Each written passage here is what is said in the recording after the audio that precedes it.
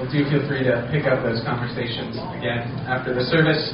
And now I'd like to invite up our reader, Seating, to read our passage for us. And directly after that, Michael will come and preach. Thank you. Good morning, everyone. Today we're reading from Matthew 8, verses 5 to 22. When Jesus had entered Capernaum, a centurion came to him, asking for help. "Lord," he said, "my servant lies at home paralyzed, suffering terribly." Jesus said to him, "Shall I come and heal him?" The centurion replied, "Lord, I do not deserve to have you come under my roof, but just say the word, and my servant will be healed. For I myself am a man under authority, with soldiers under me. I tell this one, 'Go,' and he goes, and that one, 'Come,' and he comes. I say to my servant, 'Do this,' and he does it." When Jesus heard this, he was amazed and said to those following him, "Truly I tell you, I have not found anyone in Israel with such great faith. I say to you that many will come from the east and the west and will take their places at the feast with Abraham, Isaac, and Jacob in the kingdom of heaven. But the subjects of the kingdom will be thrown outside into the darkness, where there will be weeping and gnashing of teeth." Then Jesus said to the centurion, "Go, let it be done just as you believed it would." And his servant was healed at that moment. When Jesus came into Peter's house, he saw Peter's mother-in-law lying in bed with a fever. He touched her hand, and the fever left her, and she got up and began to wait on him. When evening came, many who were demon-possessed were brought to him, and he drove out the spirits with a word and healed all the sick. This was to fulfill what was spoken through the prophet Isaiah. He took up our infirmities and bore our diseases. When Jesus saw the crowd around him, he gave orders to cross to the other side of the lake. Then a teacher of the law came to him and said, "Teacher, I will follow you wherever you go." Jesus replied, "Foxes have dens and birds have nests, but the Son of Man has no place to lay his head." Another disciple said to him, "Lord, first let me go and bury my father." But Jesus told him, "Follow me and let the dead bury their own dead."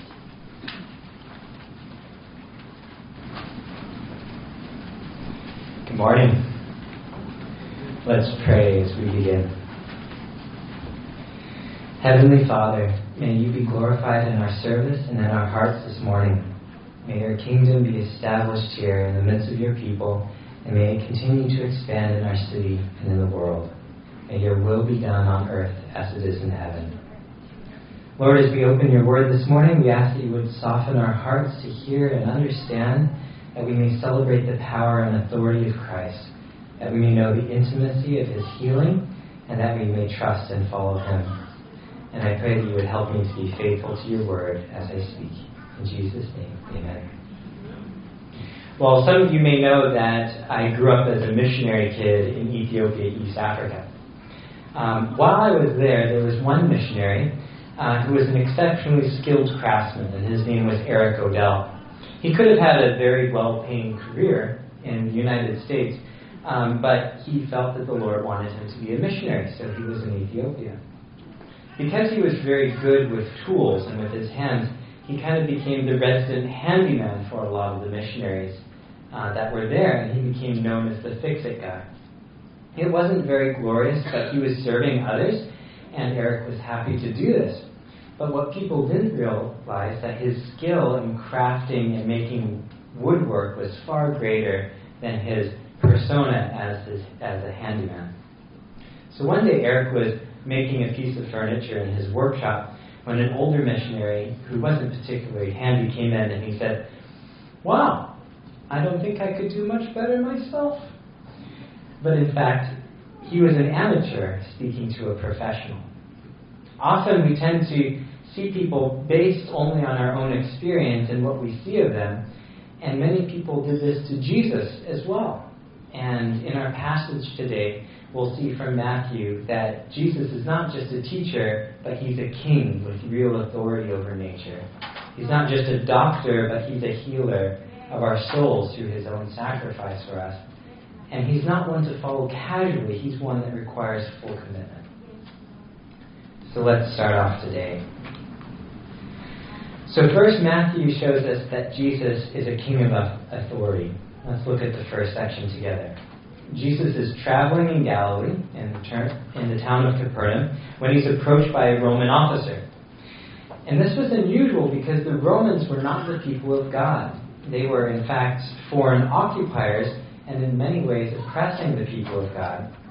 Many of the Jewish people, especially the Zealots, they believed that the Messiah's mission would be to come and remove the Romans from power and restore the Jewish kingdom physically. Though, as we know, and as Jesus said, his kingdom was not one of this world, but it was a heavenly kingdom. A Roman centurion, like this officer, was in charge of about 100 soldiers, called a century, and he had superior officers who were in charge of the massive Roman legions, and the centurions also had soldiers of their own that were part of their company and under their leadership. So Jesus is approached by this officer who says, "Lord, my servant lies at home paralyzed, suffering terribly." The first word from this foreigner's mouth recognized who Jesus is, Lord. He also shows concern for one of his servants who's suffering, and he comes to Jesus himself. He doesn't send a servant, he shows respect by coming to Jesus and addressing him as Lord. And then Jesus asked the centurion a question. Shall I come and heal him? Many times in the Gospels, Jesus will heal people by going to their house, going to the house of the sick person. He could have said, okay, I'll come and heal your servant. But Jesus had something else in mind. He very intentionally asked the centurion, should I come? And the obvious answer might be, of course, please come. Or, sure, I'll take you up on your offer. But the centurion answers Jesus based on what he knows about Jesus. He says, Lord, there's that word again, I do not deserve to have you come under my roof, but just say the word and my servant will be healed. Everything that the centurion says shows that when he calls Jesus Lord, it's not just a title or an attempt to get Jesus to do something from him. The centurion shows that he really accepts and believes in Jesus' authority as Lord. The centurion recognizes Jesus' authority over his servant's condition, not just his power to heal. And these are two different things. Many have the power to heal, such as prophets in the past or doctors, but the centurion knows that Jesus has authority over sickness and over paralysis, authority over nature, enough to speak a word and have his will accomplished. So the centurion explains, just say the word and my servant will be healed. For I myself am a man under authority with soldiers under me. I tell this one, go, and he goes, and to that one, come, and he comes. I say to my servant, do this, and he does it. The centurion expects that Jesus can banish the servant's illness and heal his paralysis in the same way that he gives orders to his own soldiers. In other words, the centurion knows that Jesus has absolute authority over nature, just as God spoke the world into existence. Perhaps he might even understand in some ways that Jesus is actually God. The disciples later on in this chapter would see this kind of power. There was a storm on the Sea of Galilee, and terrified of this storm, they wake up Jesus from his nap in the boat and say, Lord, save us! Then Jesus, as we know, spoke to the storm and commanded it to be still. And then the disciples were silent as the sea. They were stunned into silence. Who knows what the disciples were actually expecting when they asked Jesus to save them, but they definitely weren't expecting Jesus just to speak and the storms to cease. Jesus' authority to command nature through a word was shocking to his closest friends.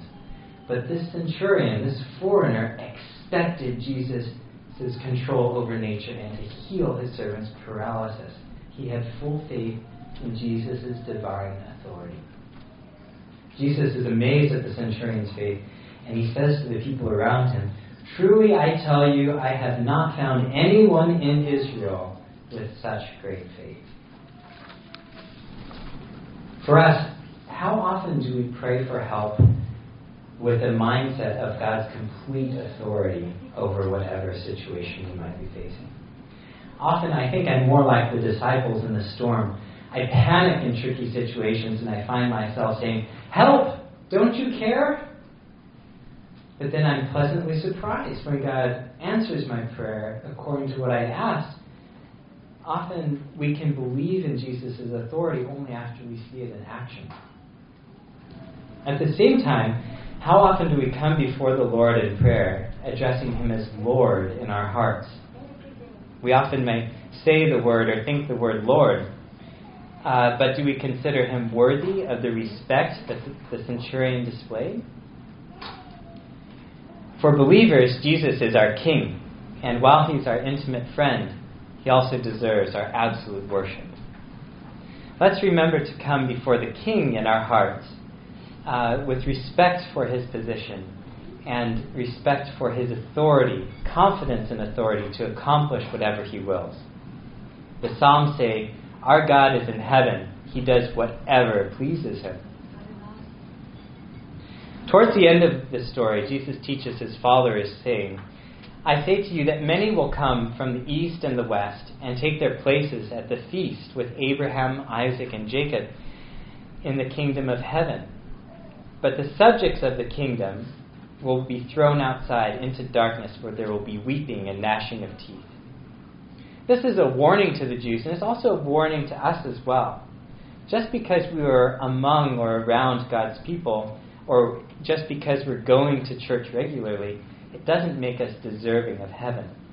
What we need is real faith in Jesus, the King who has authority over creation, that He can heal us from our sin.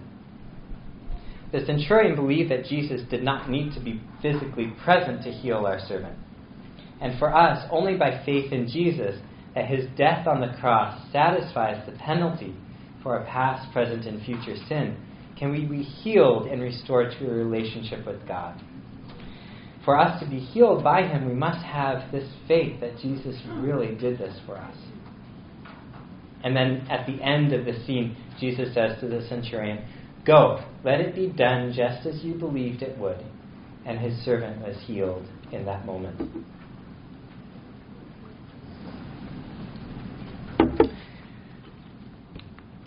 So after this encounter, Jesus then goes to Peter's house, and he finds that Peter's mother-in-law is sick with a fever, and she's resting in bed.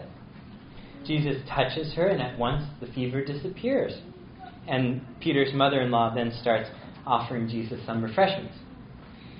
Later that night, lots of people who have probably heard about Jesus' healing, they start to show up at Peter's door, all with friends or relatives who are sick in various ways or who are demon-possessed.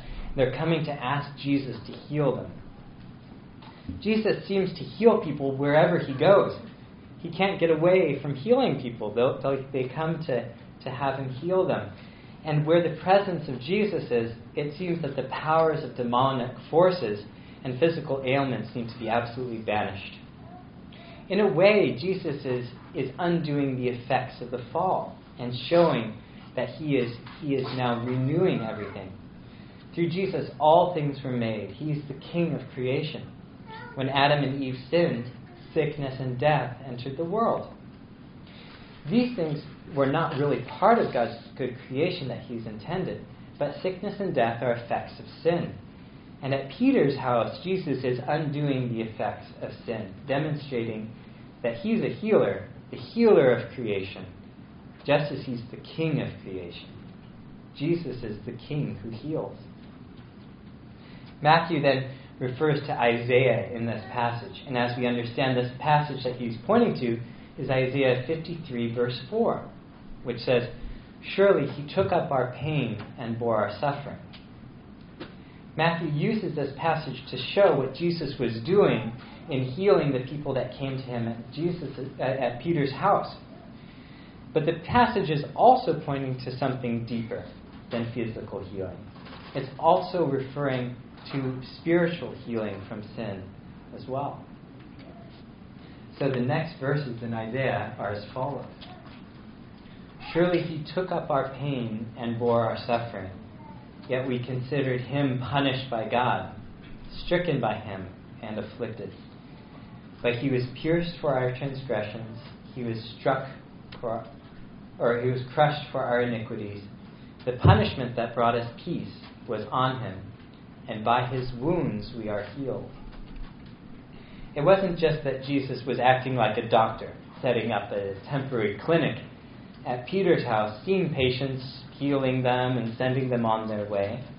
He was more like a Florence Nightingale who gave up her life with wealth and status to save people at the risk of her own death. But even more so, in fact, Jesus knew that healing us in a spiritual sense would require his death. Spiritually speaking, Jesus' healing nature in this passage is showing that he takes on the pain and suffering of the people that he's healing, experiencing it for himself, and as a result being shunned because of it. Jesus came to earth to be with us as we were suffering. He came and he healed people physically here. Jesus' physical works of healing on earth shows his real compassion towards us and his command over nature as well. They serve in addition as an analogy for the healing that Jesus would bring through his saving work on the cross. For some of us, we might struggle to believe that Jesus really has the authority to help us and can really save us. But for others, what we might find hard to grasp is that God has the type of deep compassion on us that Christ has. In this passage, Jesus is showing that while Jesus is a king with ultimate authority, he's also good and he's also kind and desires to come and be with us and heal us. Jesus is a king with authority over nature, as the centurion believed, but he's also a king that comes and heals us in a very personal way. Not only does he have the power to speak a word from far off and heal us, but he comes and he takes up and bears our suffering that we might be healed. Jesus, being God, came to earth as a man with compassion to heal us from sin.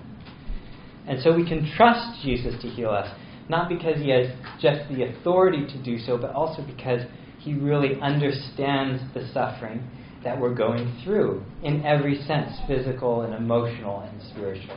He's taken them on and he's experienced them for himself. He's the king, but he's the ultimate friend as well, bringing us peace and healing.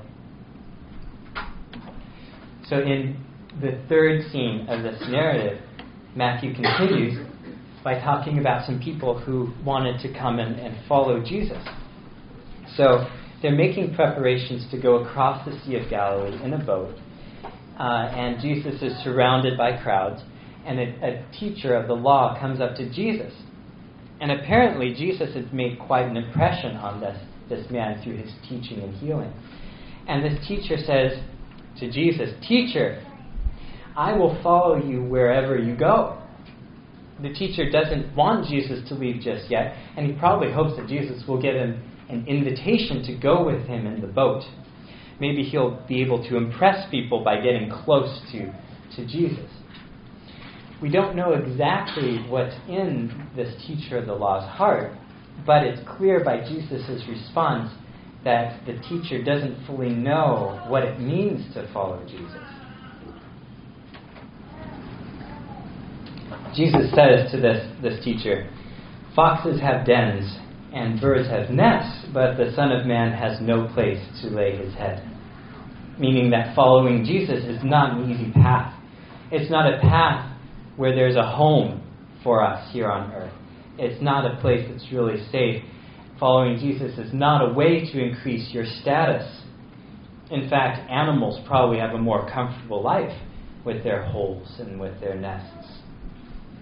What we're seeing here that Jesus is doing, it's a common teaching point that Jesus uses, where someone's referring to a physical situation like following Jesus in a boat, but Jesus is referring to something spiritual and much deeper, following Jesus as a disciple. The teacher of the law is willing to cross the lake to be with Jesus, but perhaps not to follow Jesus as Lord. He doesn't call Jesus Lord, he calls him teacher. and he's not willing to follow Jesus' ways and to learn from him. At first, it might seem that Jesus' response to the teacher might be a little bit harsh and might be kind of deterring the teacher from following him, and that Jesus doesn't want any more followers. But we know that's not true, especially because of what happens next. Another man comes up to Jesus who's described as a disciple or a student. It's probably not one of the 12, but he asks Jesus if he can bury his dead before following him. It may not be that this man just literally had somebody die in his family, but perhaps he had elderly parents and he wanted to wait to follow Jesus until they had passed away. Who could refuse such a reasonable request? First, honor your parents, make sure they're taken care of, and then follow a great teacher. Shouldn't that be okay? In his heart, though, the man is not giving Jesus the same respect that the centurion gave him. This man is saying that he wants to follow Jesus, but just not now. He's asking Jesus to wait until he's ready, until everything has been taken care of, until the time feels right. Then he'll follow Jesus. Jesus' response to this man also sounds a little bit harsh at first. Let the dead bury their dead. It's a little shocking, almost as if Jesus is expecting the man to miss his father's funeral. But essentially, Jesus is using the same method of answering a physical world question with a spiritual answer. The man here, the disciples, focused on this life, on making sure everything is ready, financially secure, prepared for, planned out, kind of like us sometimes. But this life is passing away. And without the spiritual salvation offered by Christ, we are all spiritually dead. Jesus is really saying to this man, come with me and live. Let the dead bury their dead. Do not focus so much on what you need to do in this world. It is prudent to be financially prepared for the future, and it's right to care for one's parents and other family members. But putting aside Christ to do these things is somewhat like a sea captain calling his mother for her birthday while he's in the middle of a typhoon. Calling your mother is important, but there's some matters in life and death that we need to prioritize, and Jesus is teaching this man that Jesus himself and following him is the priority. Jesus wants us to understand that our real need is to follow Christ, and we need to do this now. Our default condition is dead. Let the dead bury the dead. Those who decide not to follow Christ are currently dead in a spiritual sense, missing the salvation and eternal life offered by Jesus at the cross.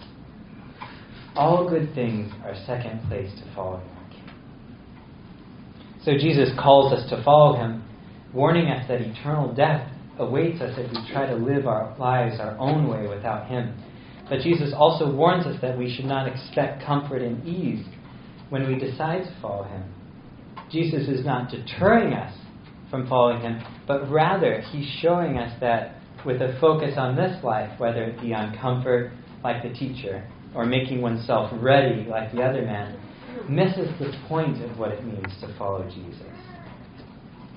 Jesus' healing shows his compassion for us, including our physical lives right now, but he really does care for us and deeply right where we are. But we also need to understand that Jesus' greatest compassion for us is spiritually. Our real need is to follow Jesus and receive the salvation and healing that he offers through paying for our sin on the cross. So as we think about this passage together and looking back over it, we see the good example of the centurion who understands that Jesus is king and trusts without a shadow of a doubt that Jesus has absolute authority to heal. We see that Jesus' healing is an example of the suffering that he took on himself for us at the cross, and that by his wounds we are healed.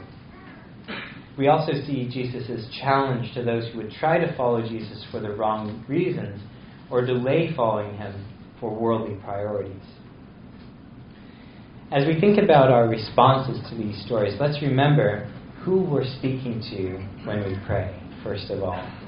We're speaking to our Heavenly Father who loves us deeply but he's also the one who spoke creation into existence with our words. We speak to God through Christ, for whom all of creation and all authority was made. We come before the King, the real King, to whom the most majestic human kings of the past, present, and future are but a reflection and point to who Jesus is in his majesty. Jesus is King over all creation, and he deserves our absolute respect and worship. And he has absolute power to answer our requests according to his will. Let's approach him as King with faith that he can do whatever he wills as we ask according to that. Secondly, today, let's remember that Jesus took up our pain and bore our sufferings. By his wounds we are healed. When we pray, we come before the King, but we also come before a man who knelt down and washed the grime and dust off of his disciples' feet. He is in the trenches with us. He came to this world as a man, experiencing the suffering that we do. He knows the physical and emotional pain that we go through in a very personal way. And even more importantly, he knows our suffering from sin. He understands because he took that sin on himself, paying for it through his death on the cross so that we could be healed. Finally, let's remember that following Jesus is more important than anything in this world. We may think that we can follow Christ while also trying to live as comfortably as we can, or by thinking that we can work on our own priorities and then follow Christ later. But these are just not possible. We must prioritize following Jesus as the purpose of our lives. That is what we truly need. As we recognize Jesus' kingship and the fact that he's worthy of our full devotion, as we see the intimacy and kindness of Jesus' suffering to heal us from sin, let's put aside our lives and follow him with all that we are. He both deserves it, and he loves us so, so much. Let's pray together.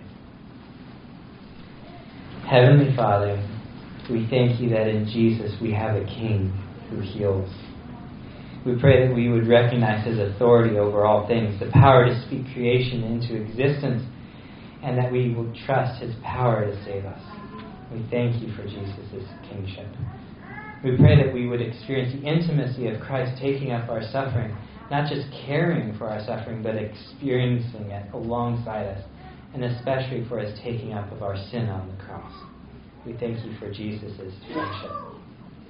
We pray that we would be those who would follow Jesus, conscious of the challenges of doing so without any distraction or delay from things of this physical life. Help us to cling to Jesus as our King and healer and to follow him. In Jesus' name.